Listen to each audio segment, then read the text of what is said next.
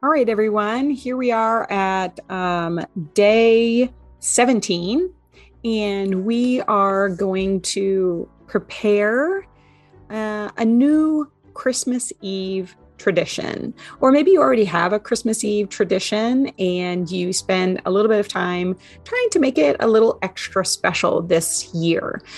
So, kids love traditions. I love traditions. It is something that I think really grounds people to family. Maybe you came from a family where you didn't have a lot of Christmas traditions, or you came from a family that you really didn't want to have a lot of Christmas traditions with.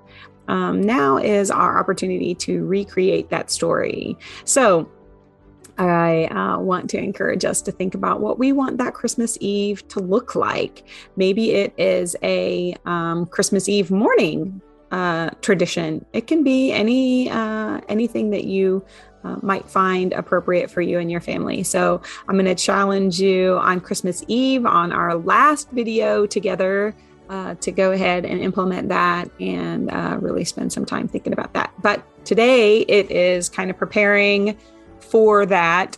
So that means gathering materials or buying something new to make it more special. Or, hey, look, a good Christmas hat is always amazing for Christmas Eve.